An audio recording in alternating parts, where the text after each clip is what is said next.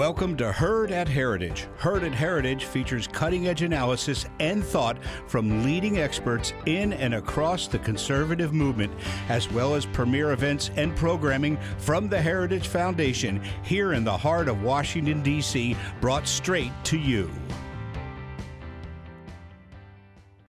Thank you for listening to this Heritage Foundation event. Every day, the Heritage Foundation holds important events with respected and influential leaders and policy experts on today's most important issues. Our events are part of our mission to formulate and promote conservative public policies based on the principles of free enterprise, limited government, individual freedom, traditional American values, and strong national defense. We hope you enjoy the program.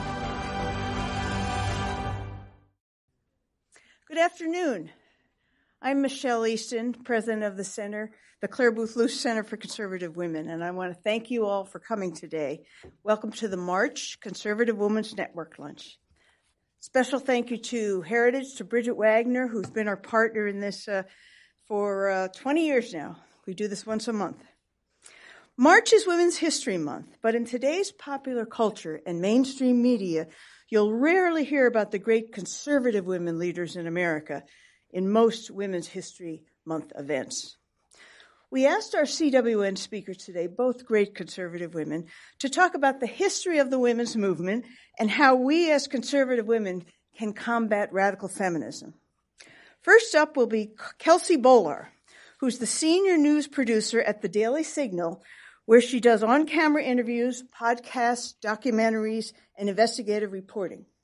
She's also co-host of the weekly podcast Problematic Women and an editor of Bright, a morning newsletter for women by women.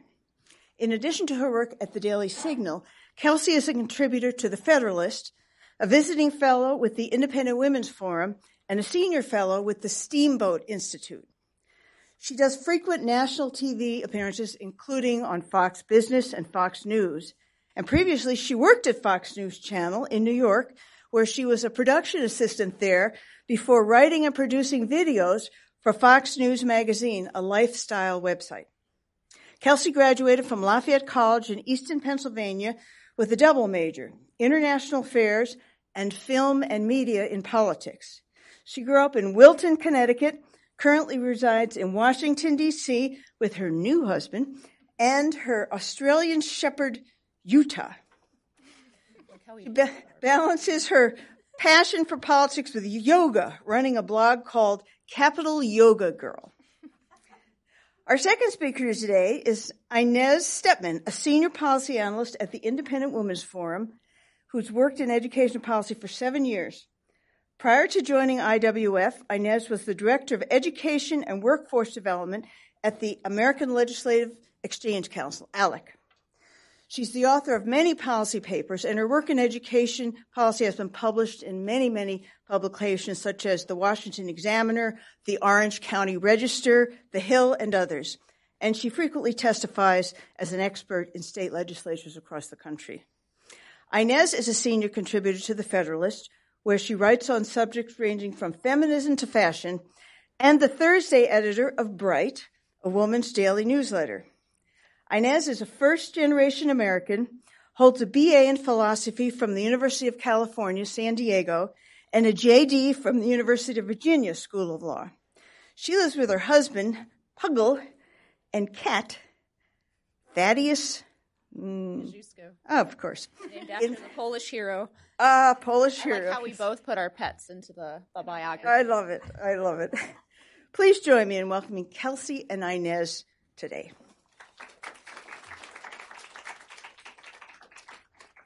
Well, thank you, Michelle. Thank you, Bridget. And thank you to the Heritage Foundation for hosting. Inez and I have known each other for a couple years now. This is, I think, the first time we've ever gotten to do a panel together. So I'm honored to be here alongside her. And I think if you caught it from our bios, if you're not signed up for Bright yet, you probably are missing out. But we're definitely in for an interesting discussion today.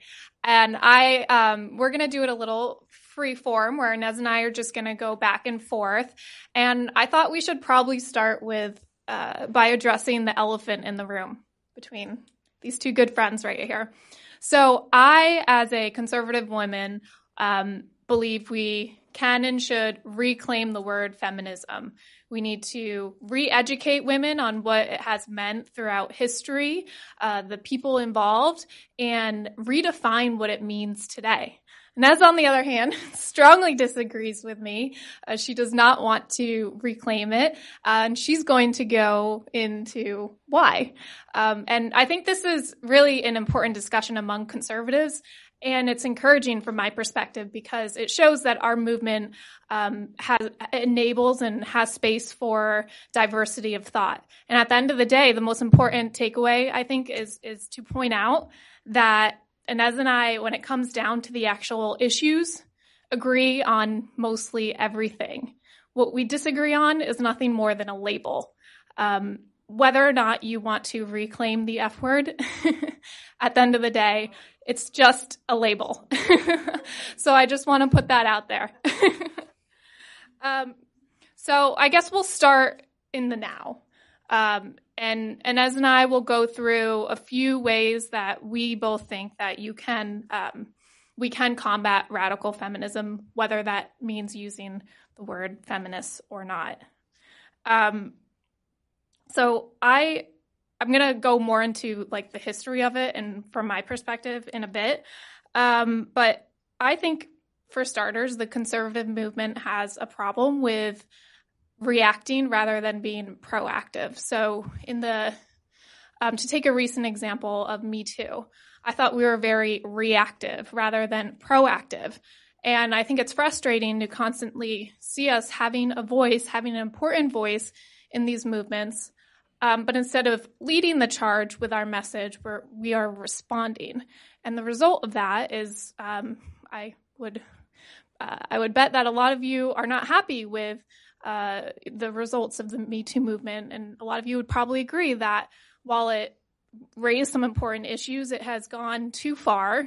The pendulum has swung too far in the opposite direction, which I think is a trend that I see throughout the feminist movement in history, where they start with good intentions and then those intentions get carried away. And the result is it hurts women. I think women are now being hurt by the Me Too movement. It's difficult for women now to be mentored by men in the workplace. That's hugely problematic.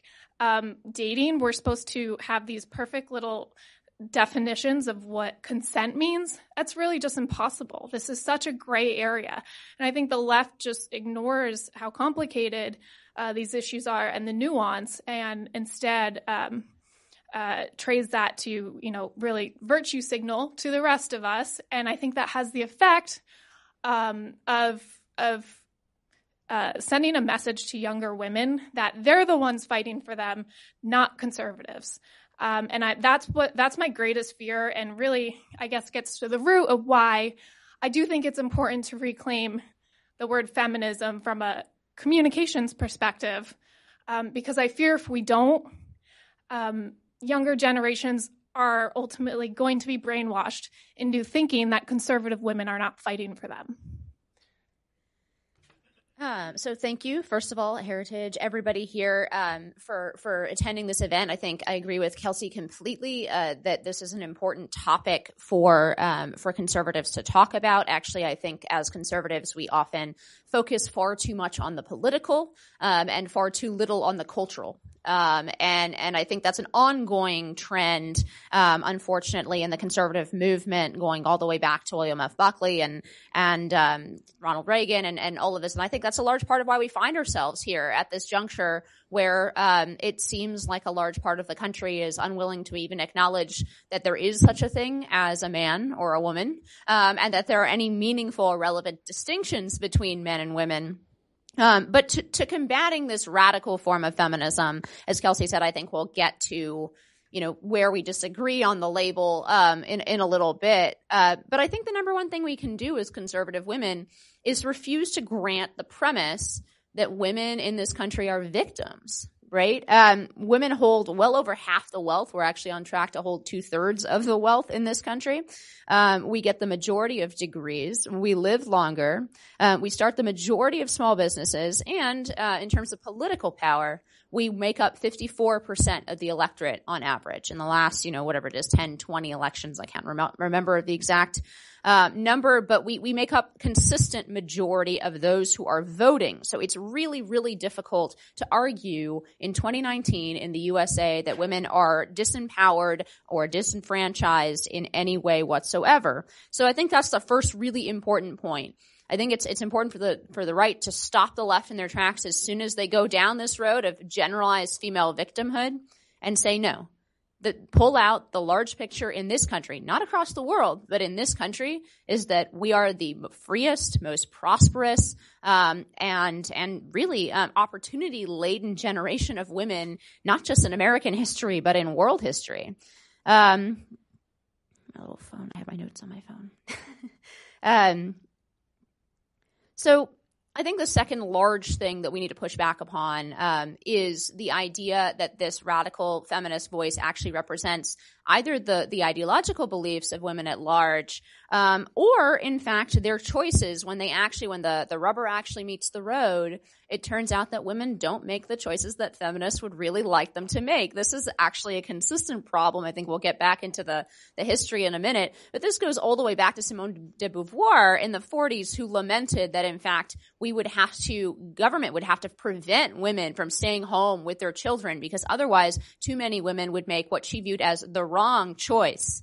So I think that it's a really powerful tool or argument that conservatives have in our arsenal to say, actually, not only do you not represent the ideological views of women. Women tend to call themselves a third, a third, a third. A third identifies conservative, a third identifies moderate, a third is liberal, right? Not only do you left-wing feminists not represent the voice of American women, but you don't even represent the choices that average women make. You're actually aligning yourself in opposition to those choices, whether those are choices about preferring to work part-time when we have young children in the home, or whether that's as simple as the fact that anecdotal evidence would suggest that women are not actually huge fans of the Gillette man. They actually like a little bit of toxic masculinity in their men. So third and might trigger people with that. Yeah, it might be. Sorry, the Heritage Foundation. I think the third and more important point is to emphasize the interconnectedness of women's destiny and men's destiny, right? And I think the Kavanaugh hearings were really a watershed moment in a lot of ways for a lot of women in this country, because it's when a lot of women who some of them conservative, but others moderate and even on other topics progressive, realize that the mainstream message from the left that they're getting from radical feminists is in some very fundamental sense anti-male or anti-man. And it turns out that we have husbands and sons and brothers and fathers and men in our lives who we love. And there were a lot of women in this country that watched the Kavanaugh hearings and imagined those men in love that they love sitting there being accused of a heinous crime without any kind of evidence. In fact, in the face of contrary evidence, and risking not only losing a very important job promotion, but his entire reputation.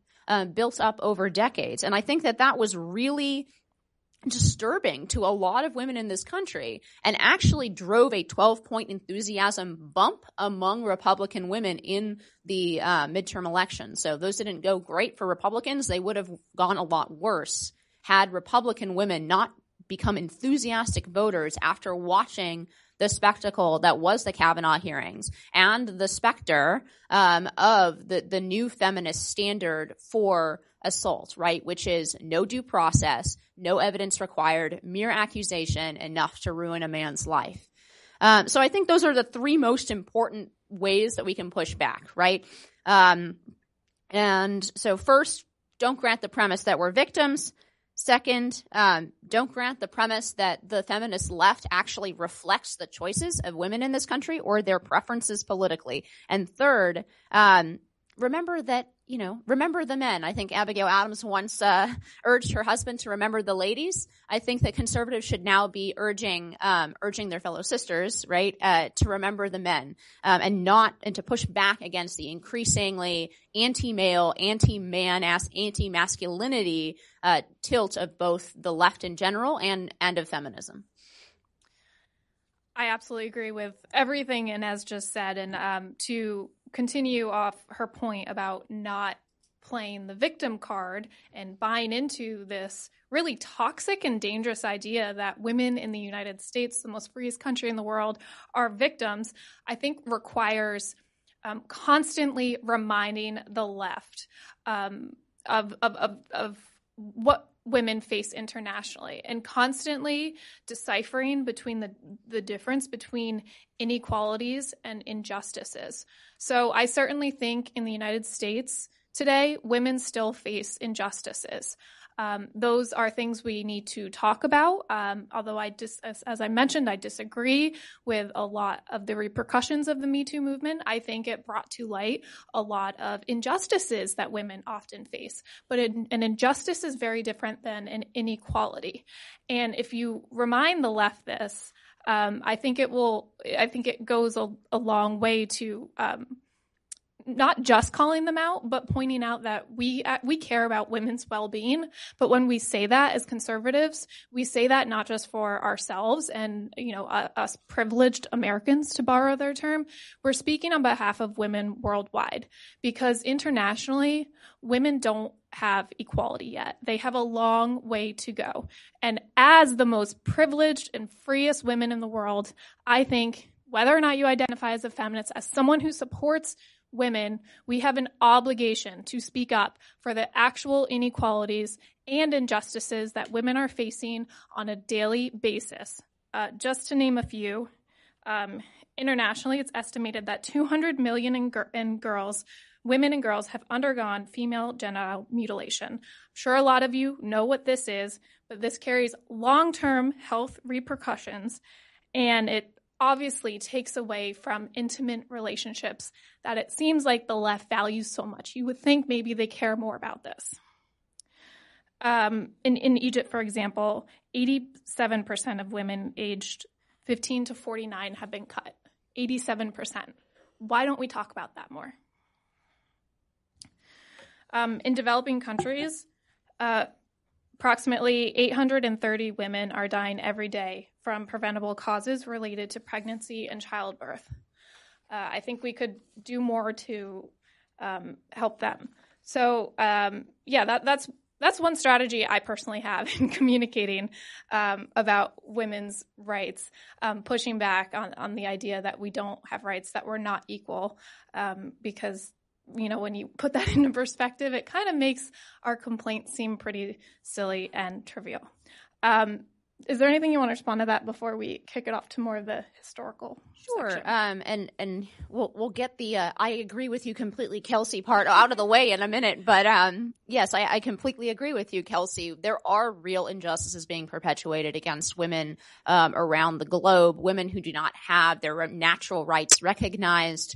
And there is a role for fighting for women's rights around the world. And I think I completely agree that because we are so privileged here in the United States, we have a duty to speak up for those, for example, in Iran, the anti-hijab movement.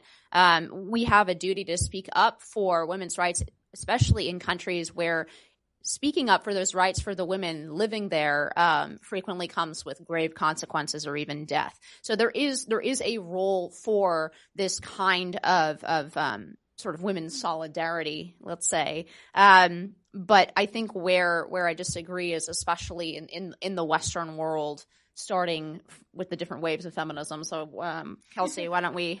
All right, let's get to the fun part, the Rock'em Sock'em Robot part. All right. I've read a couple interesting books on the history of the feminist movement lately. I brought my favorite just to suggest that you all read it. It is called Subverted: How I Helped the Sexual Revolution Hijack the Women's Movement by Sue Ellen Browder. She was a former she was a former writer and contributor to Cosmopolitan, among a bunch of different publications. And she admits to writing fake news on behalf of the radical feminist movement. She went through a huge life transformation, and she was there to witness a lot of this history that I'm going to mention firsthand. So if this is an issue you're interested in, I highly recommend picking up her book. So prior to the 1970s, the feminist movement and the sexual revolution were two very separate movements. Examples of what feminists fought for before they decided to make their movement all about abortion included achieving equality, achieving equal opportunity for women in education in the workplace, deducting child care expenses from your tax returns, the right to be educated, which, in the 1970s, law and medical schools did not always admit women, the right for women to sit on a jury, women's right to get credit, and they fought for the Pregnancy Discrimination Act, which eventually passed in 1978. So a lot of those issues, conservatives might not agree 100% on, but we agree with the general premise, women shouldn't be fired from their jobs for being pregnant. Women deserve the right to vote and so forth. And that's why I really think there's been this revisionist history when it comes to the feminist movement, because today, when you think about feminism historically, you just think it was all about abortion. But here's the real backstory. So you probably think it's about abortion and that it was women leading the charge to fight abortion. Well, men actually launched the entire movement to legalize abortion, and they basically conned feminists into supporting it. A man by the name of Dr. Bernard Nathanson, who actually, interestingly enough, later apologized and repented for his sins, and Larry Ladder, who wrote a book called Breeding Ourselves to Death, really orchestrated the push for abortion behind the scenes. Larry met Betty Friedan, who many of you know, author of the famous book, The Feminist Mystique, and he also was writing the biography of Planned Parenthood founder Margaret Sanger. Interesting side note, Sanger actually didn't fight for the right to abortion. She was too busy pushing for birth control and eugenics. But she didn't see fighting for abortion as something that would help her further what she believed in. So Betty Friedan also never talked about abortion in that famous book, The Feminist Mystique. And through Larry's relationship with Margaret Sanger, he basically became obsessed with this idea of abortion and called pregnancy the ultimate punishment of sex. He idolized abortion as a way for men and women to enjoy the pleasure of sex for its own sake without having to worry about the consequence of children. Ladder knew he had to convince the feminists to get on board with abortion in order to sell it to the American people.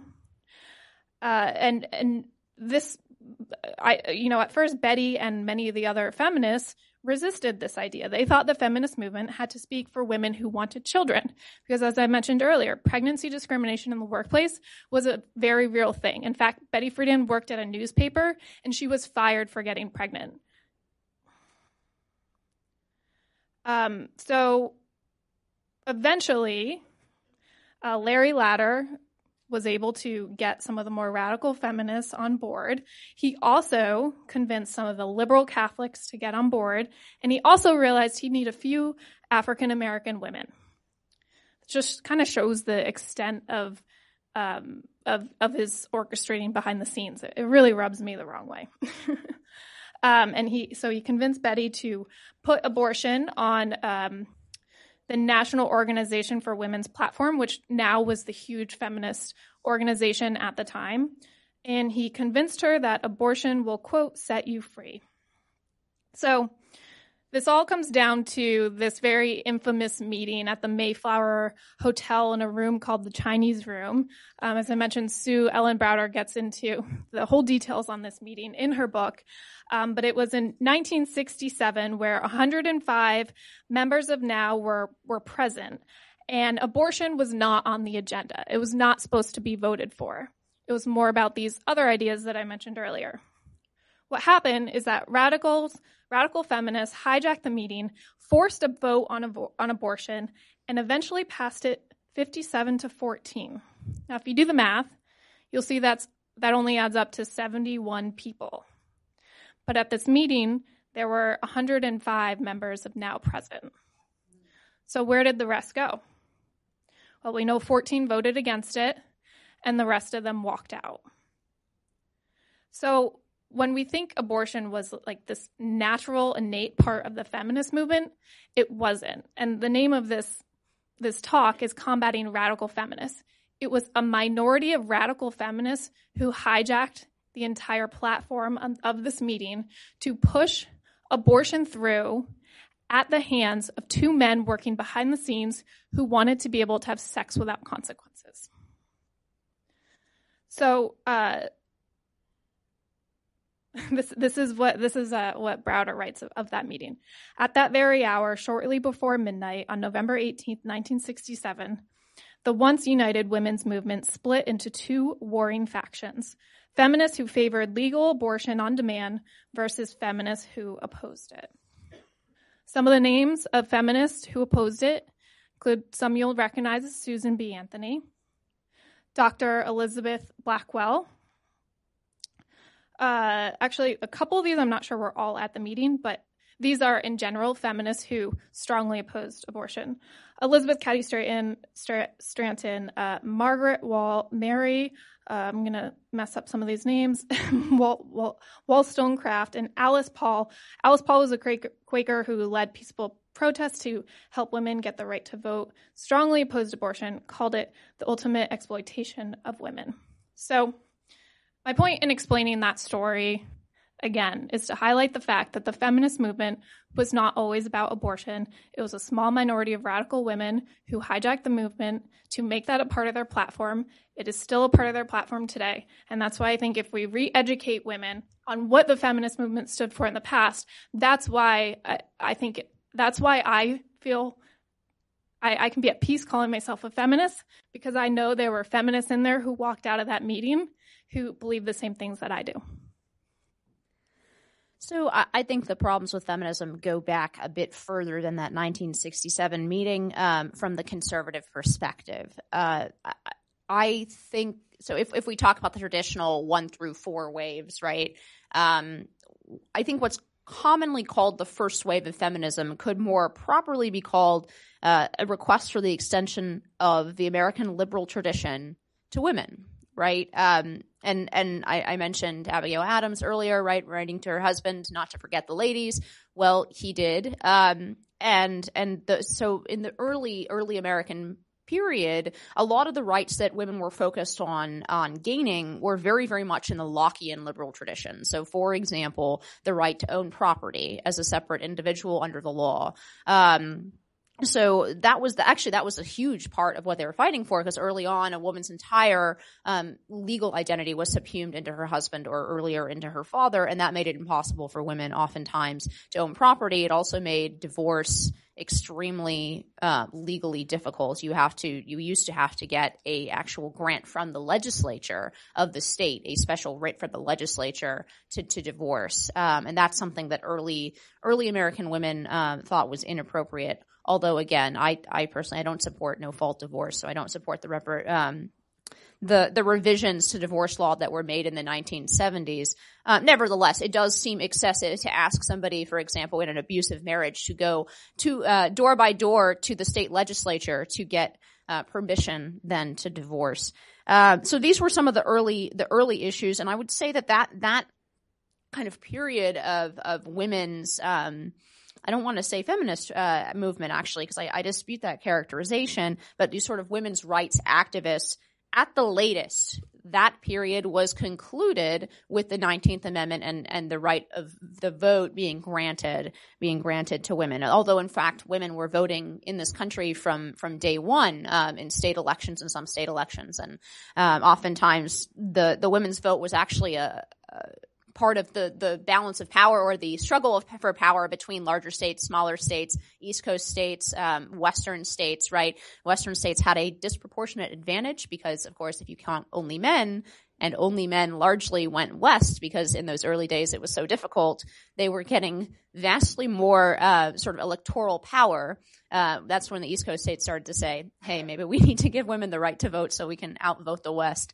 So these things are always a little more complicated than they seem at first blush, but nevertheless, I would say this project, right, of extending the promises of the Declaration of Independence to women was basically concluded at the turn of the 20th century, right? So then what is feminism since then, right? We mentioned Betty Friedan as kind of the founding mother of modern feminism in the United States. She took a lot of her ideas from Simone de Beauvoir across the pond. And I would argue that from the 1940s, the deeper underlying idea of feminism was, one, to separate sex from gender, and two, to argue that whatever biological differences exist between men and women, those biological differences are or should be irrelevant to the way that we construct society, policy, and culture. The freedom, let's say, from biology. And there can be more conservative or liberal ways of looking at that, right? And certainly some of the women you mentioned who walked out of this meeting in 1967, they did not believe that they did believe in the separation of biological sex from societal norms, but they didn't believe in abortion, for example. So it's not that you can't depart the train somewhere in various stops along the way, but I'm not sure that the fundamental premise of that separation and fundamentally saying that the differences between men and women are not or should not be relevant to the way that we construct societal norms is in fact conservative in any meaningful sense. So when we talk about this project, right, when we're not just talking about law, I think equality under the law to the extent that in the way that the founders would have imagined it, I think that project was largely completed by, as I said, the early 20th century, although there were some laws that came after that I think were worthwhile. But the cultural default and the societal default in terms of organizing society and work, family, policy, the default has to be set somewhere. I'm not particularly enamored of or convinced by the libertarian argument that there can be no societal message, that everything is atomistic and individual and everybody makes their decisions in a vacuum. So I think there must be a societal default set somewhere, although it, of course, does not have to be coercive, right? And I think prior to the 1960s, in many ways, the default was set with what's probably something like 80 to 85% of women who do prefer to prioritize the personal over the public. They prioritize family over career. And that's just one distinction, right? And so that made it difficult for the 10, 15, 20% of women who really wanted to prioritize career, public office, political power.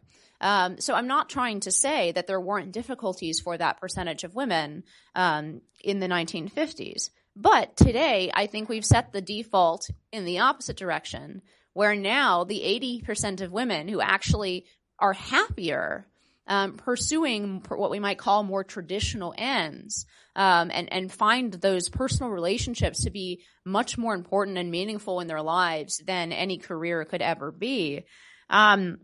The default today is set against them. The cultural messaging to girls has set against them. No, you can't want to be a mother or a wife when you grow up. You really need to think about what your career is. No, you shouldn't marry in your 20s. You should spend your 20s exploring yourself. How could you possibly be ready to marry unless you find yourself first in the various ways offered by the sexual revolution? So I think what we see from all of this is actually what's called the paradox of declining female happiness.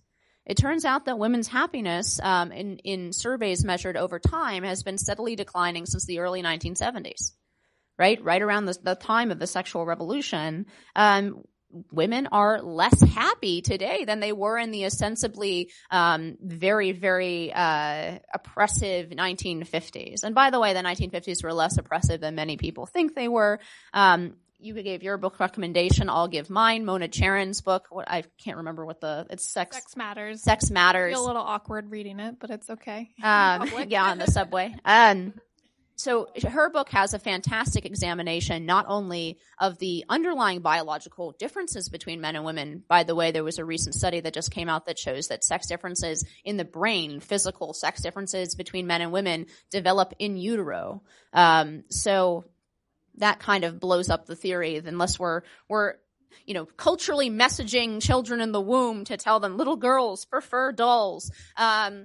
It seems that there are real biological differences, meaningful biological differences between men and women. But Mona Charen's book Sex Matters also lays out what I think was a really eye-opening thing for me to read. She actually goes back through women's magazines in the 1950s and shows that, in fact, there were profiles of women who wanted to be astronauts, profiles of women who wanted to be CEOs and business owners. So it wasn't completely impossible for women to do those things in the 1950s, but it's fair to say that the cultural default was set against it. Now the cultural default is what I would call the eat, pray, love script. And it turns out that that's not really achieving a lot of happiness for men or women. So when I say I don't call myself a feminist, it's not because I don't believe that women have natural rights. Nobody, as far as I'm concerned, certainly today, but very few going back in history, for example, would argue that women don't have the right to the First Amendment. They don't have their freedom of speech, their freedom of religion. And I think that project, though, was largely completed in the United States and across the West fairly early on. And what feminism has meant going forward is this continuous, churn of trying to separate out what's biological, what's societal, instead of recognizing that these two things are intertwined, that these traditions have arisen for a reason, which is not, doesn't mean that they're perfect and can't be improved over time. But a lot of these traditions and even stereotypes arose for a reason, because men and women are fundamentally biologically different. They choose different life paths. And in fact, the freer and more prosperous they are, the more their choices diverge from men, right? The freer women are, the more different we are from men. Some of the countries with the smallest wage gaps in the world, for instance, are in war-torn Africa, because everybody has to work to survive. There's no consideration of, family or career. No, everybody has to work to survive. And that was the condition of humanity for most of our existence.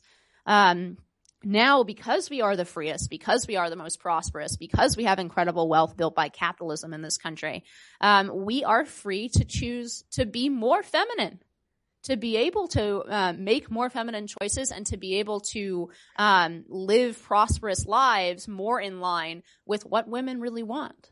And so that's why I don't call myself a feminist. I will put one little button on this. I don't see the point of taking back a word that only 16 to 33% of American women actually identify with. So on a pure political basis, it doesn't seem to me worthwhile to chase a word that has such a negative connotation to 2/3 of the population. I'm with you, Inez, to be honest. But the discussion is good, and we have it with our students at Clare Boothe Lewis a fair amount. And it's a good discussion because it forces us to dig down and see what these different things really mean. I'm for letting the left have that one. But as I said, it's a good discussion. But I'm interested. We have a great audience here, a mix of ages and men and women. Let me ask, with a show of hands, I'm going to say first, how many of you want to try to save, how many of you want to take back feminism as our word, as women, and how many want to let the left have it? So how many women in this audience, and men, I guess, would identify as feminists? Of some stripe, right? With an asterisk, yes. Knowing you would have to explain what that means these days. Yeah. So not radical feminism, not the feminism of the left, but some stripe, identify as some stripe as feminist. How many of you would not? So that's divided. Yeah, it is divided. And that's what we find in the discussion, especially with students and younger women. Well, it's okay. We're the Big Ten, you know. Before we get to questions, if I could just ask you to comment on one thing. One of the consequences of Me Too has been that quite a few left-wing men, especially in the media, have been shown to be phony advocates for women in that they were condescending, they were disrespectful, they were abusive to women. Is that the good news part about Me Too? The good news is there's so much hypocrisy on the left that it gives us endless amounts of content to write and talk about as conservatives. I completely agree with it. I actually, since Inez mentioned Mona Sheraton's book, I wrote down a quote. One of recent history's greatest scams was persuading women that offering men commitment-free sex was a victory for womankind. Obviously, it was the opposite. I would argue that second wave feminism is or the Me Too movement is a direct result of second wave feminism. It has caused so many consequences for women. It has forced the majority of women, that 80% that you're talking about, to lie to themselves, to pretend that chasing sexual freedom is going to find them happiness, to the point that if they choose to live a different life than that, they're kind of shamed to speak about it. And I think it's the same thing that you were mentioning too, where a lot of women want to work part-time when they're raising kids and so forth. But now among my friends, it's like, if you want to say that, you have to whisper it, because it's not what society expects and demands of you. And I think that's hugely problematic to women's happiness, as Inez pointed out. Absolutely. And I think this Me Too moment, although there is nothing new about men taking sexual advantage of women and abusing power to do so, nothing new at all. That has been, perhaps since the dawn of humanity, an unfortunate consequence of human nature and evil in the world. But I do think that this large confusion around Me Too and the idea of consent is absolutely a child of the sexual revolution. It turns out that there were sexual norms for a reason, that sexual restraint and the encouragement of sexual restraint in both men and women was there for a reason. And it does seem to me that a large part of the crisis, for example, on campus, that is showing itself in the Title IX crisis, in the Kavanaugh hearings, this kind of campus mentality of what exactly is consent, what if you regret it afterwards, what if you're really, really drunk. A large part of these questions were avoided by the previous rules of the road. And in the 1960s and 70s, feminists, men and women, thought that they could sexually liberate women by taking those guardrails off. And what happened instead was that it turns out that in the free-for-all sexual game, women are more often the losers than men. It turns out that men are actually better suited to the freewheeling sexual game than women on average. And it's led to a lot of unhappy women, and women who have struggled to put into language that this culture around us can understand. Because of course you can't just say, yeah, I wish that, men were more chivalrous, that I wish they took me on a date. I wish they were a little more respectful. I wish that I wasn't expected to sleep with them right away or to compete with other women in that way. Those things are all verboten. They smack of judgment and, even worse, moral judgment. So those things are all forbidden, and I think women are now repackaging the disappointment and the pain that they feel in the sexual culture into the language of consent. Well, the law and the concept of consent cannot be stretched infinitely like that. And what we see is now the legal and personal consequences of trying to stretch the law. But I think that comes from a real place of pain for a lot of women. It's just that our culture, our language doesn't give them any vocabulary in which to phrase it. It can't be that it was a mistake to be sexually promiscuous. So it must be that you didn't really want to have sex, that it was an issue of consent. So I think that's part of the larger, we let the genie out of the bottle with the sexual revolution. And I think a large part of the Me Too movement is about trying to stuff the genie back in a way that's acceptable to the left. Yeah. We actually, before we go to questions, we actually have a beautiful little book on that, the differences between men and women when it comes to intimacy. And it's written by a doctor. There's no morality at all. It's scientific. It's medical. It's differences between our bodies and the way we react. If anybody's interested in that, see Elizabeth there. She'll send you one of those. Let's go to Q&A. We have a few minutes here. If you would not mind giving your name and affiliation. And let me call on you. Why don't we go here first?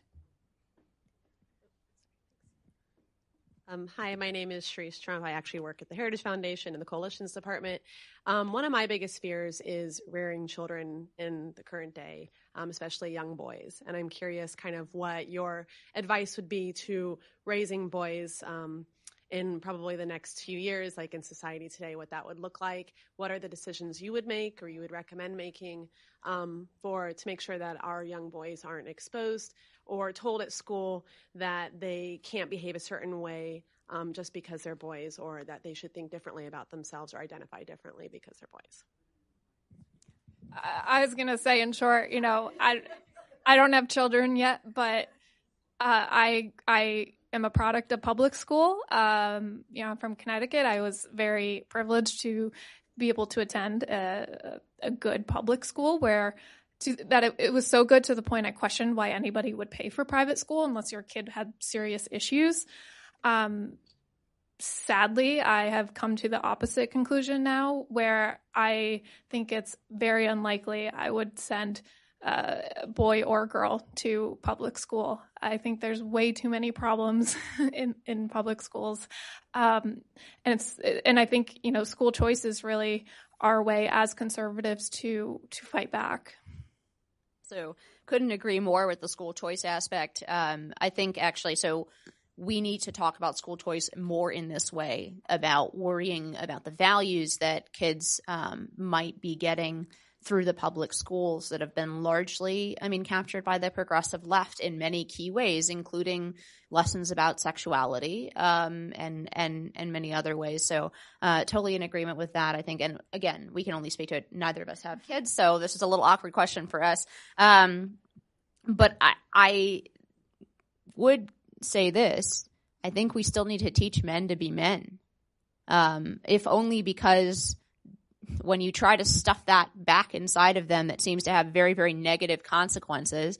And also because women will not like them if they are feminized. And that is a terrible thing, to teach your son to be, to set him up for a lifetime of excruciating, failure with the opposite sex is a cruel thing. So I would say that it's still worthwhile, despite the dangers, still worthwhile teaching boys to be men.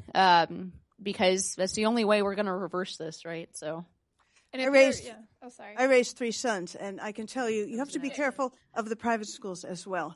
I kept moving mine. I knew I was going to get this right, and I kept moving them and moving them and moving them. And occasionally there are public schools where the parents and the teachers tend to share similar values. That's how it was in the olden days when I was back in public school. It was never an issue because almost all of us shared the same values. So occasionally you can find government schools that way, but you got to be careful of the private schools too. Okay, Bitsy, quick.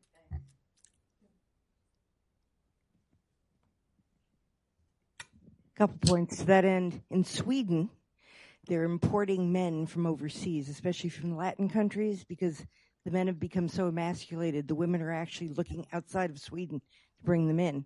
In Kurdistan, on another point, the women in Kurdistan have actually achieved 50% political parity with the men, and they negotiated themselves. They didn't have government hand it. The women figured out how to negotiate 50% political parity, and you don't hear that from the feminists anywhere. But to my main point, as Michelle knows, I'm one of the founders of the National Women's History Museum, and we, in fact, have had a battle within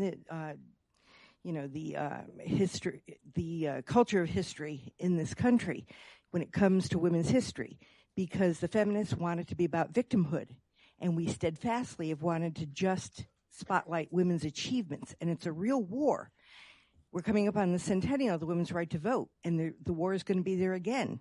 They want to celebrate everything women don't have, where we should be celebrating everything that we do. And that's something that all conservative women need to worry about and look at in the next year is how to make sure that happens. And one last thing, Inez, were you named after Inez Mulholland by chance? My name's actually Inez, so no. Well, do you know who Inez Mulholland is? I've heard the name, but you're going to have to remind me. She's the woman on the white horse that you see in all the suffrage. Oh, yeah. I remember. So you should. She's the only one to die during the fight for the right to vote. A question back there? Oh, sorry. Okay. Yes. Microphone. Yeah. Have a child of the 60s, and having been in high school during the Summer of Love, I can testify. And we weren't talking about abortion. We were talking about reproductive rights, which at that time meant birth control. It didn't mean abortion. But what I want all these young, and I'm sorry to do this because I know I'm supposed to ask a question, but yeah, I can't help myself.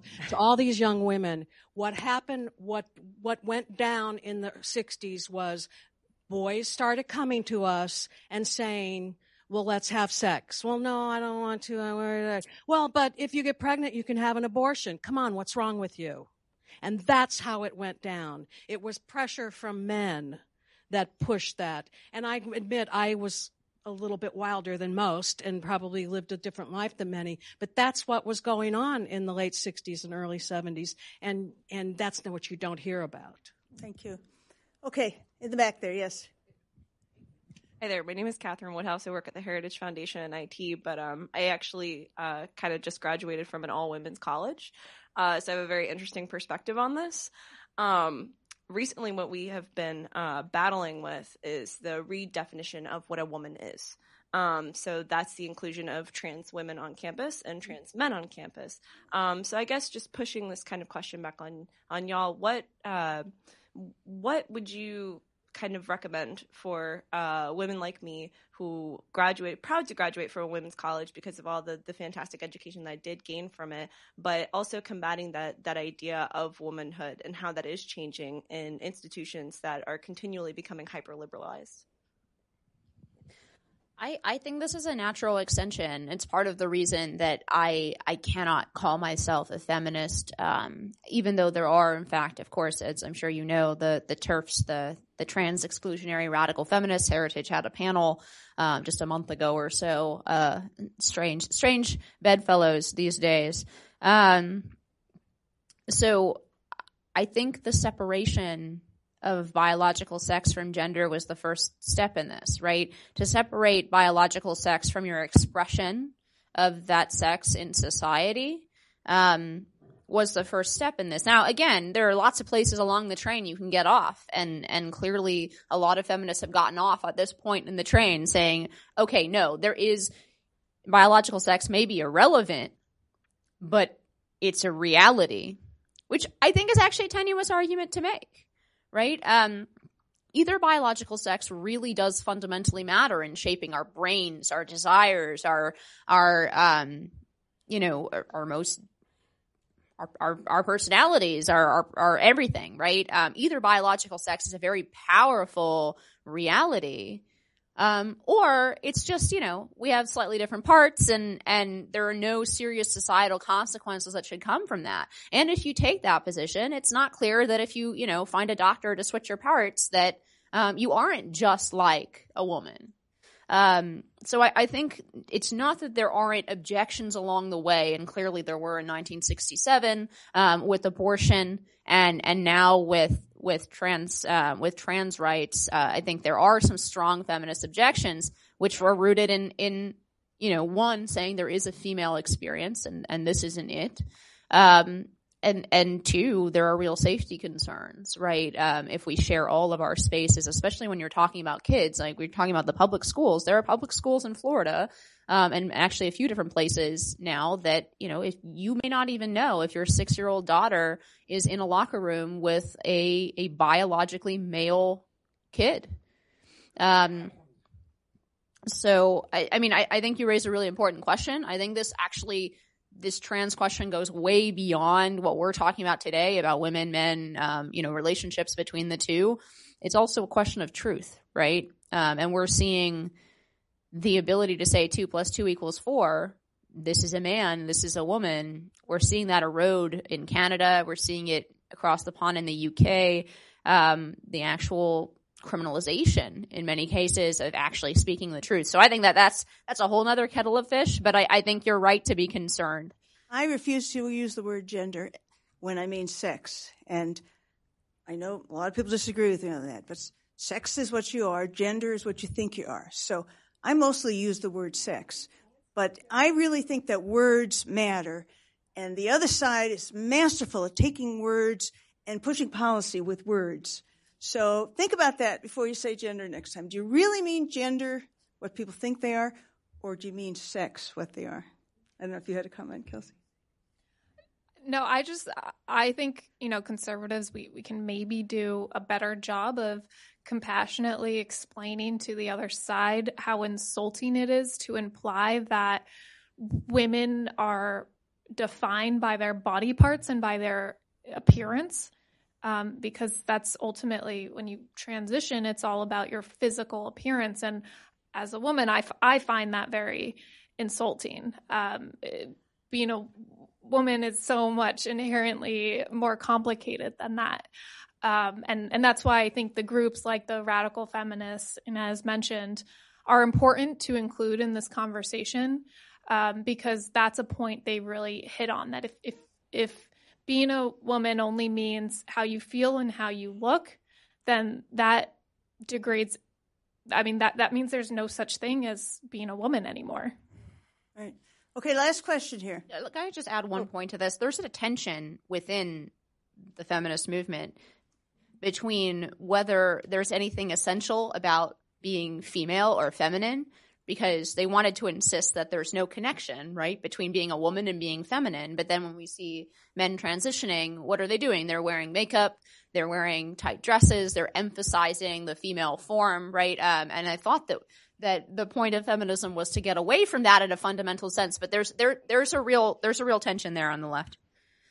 Okay, last question. Bonnie Wharton. I'm 72 years old, and I can remember when being in the 6th grade, when I had a little friend that said she wanted to be a doctor.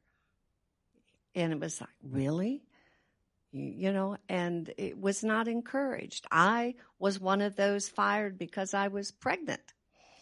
So I remember those days. But one thing that I notice hasn't been mentioned is the impact that war has had on the development of women and their freedoms and the advancements, like the Vietnam War.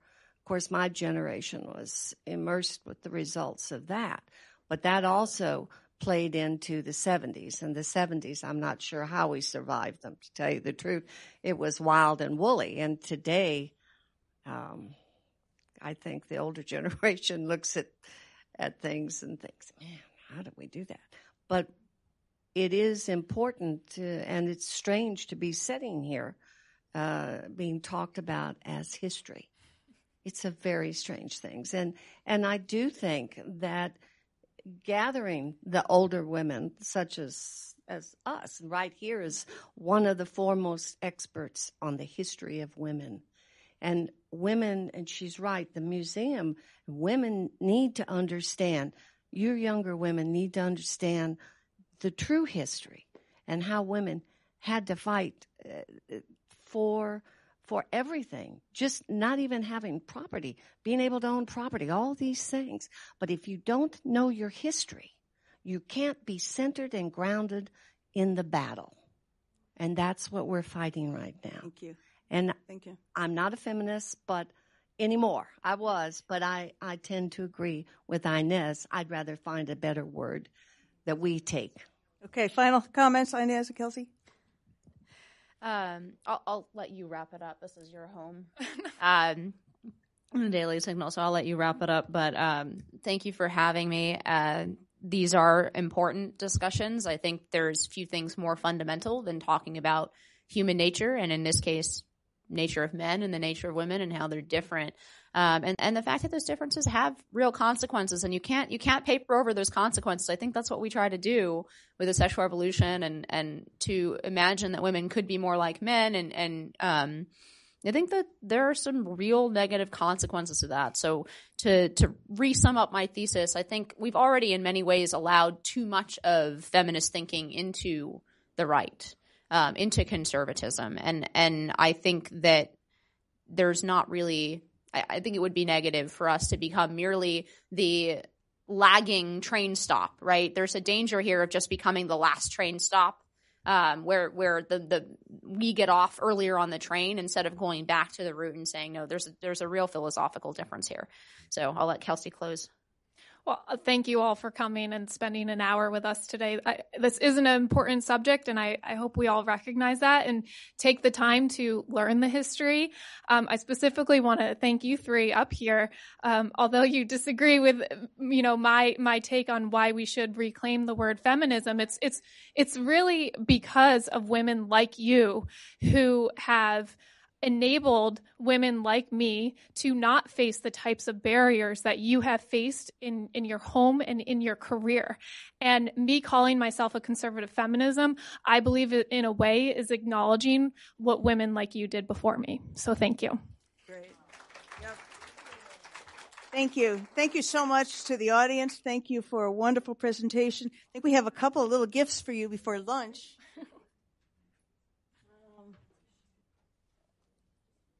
I'll give you the hair. These are from Daisy chains. Very fancy, nice paper and all that. Ooh, I'm going to wrap all my gifts in this from now on. Gosh. And these are from Claire Booth Luce. You. We have a new name. It used to be Policy Institute. Now it's Center for Conservative Women because that better reflects what we do. Little bags for so you. much. You can't ever have enough of them. Thank you so much. Thank you all for Bridget coming. And Lily. And lunch is in the lobby right here. Thank you, Bridget. That was good. Thank you. Really nice. I enjoyed that.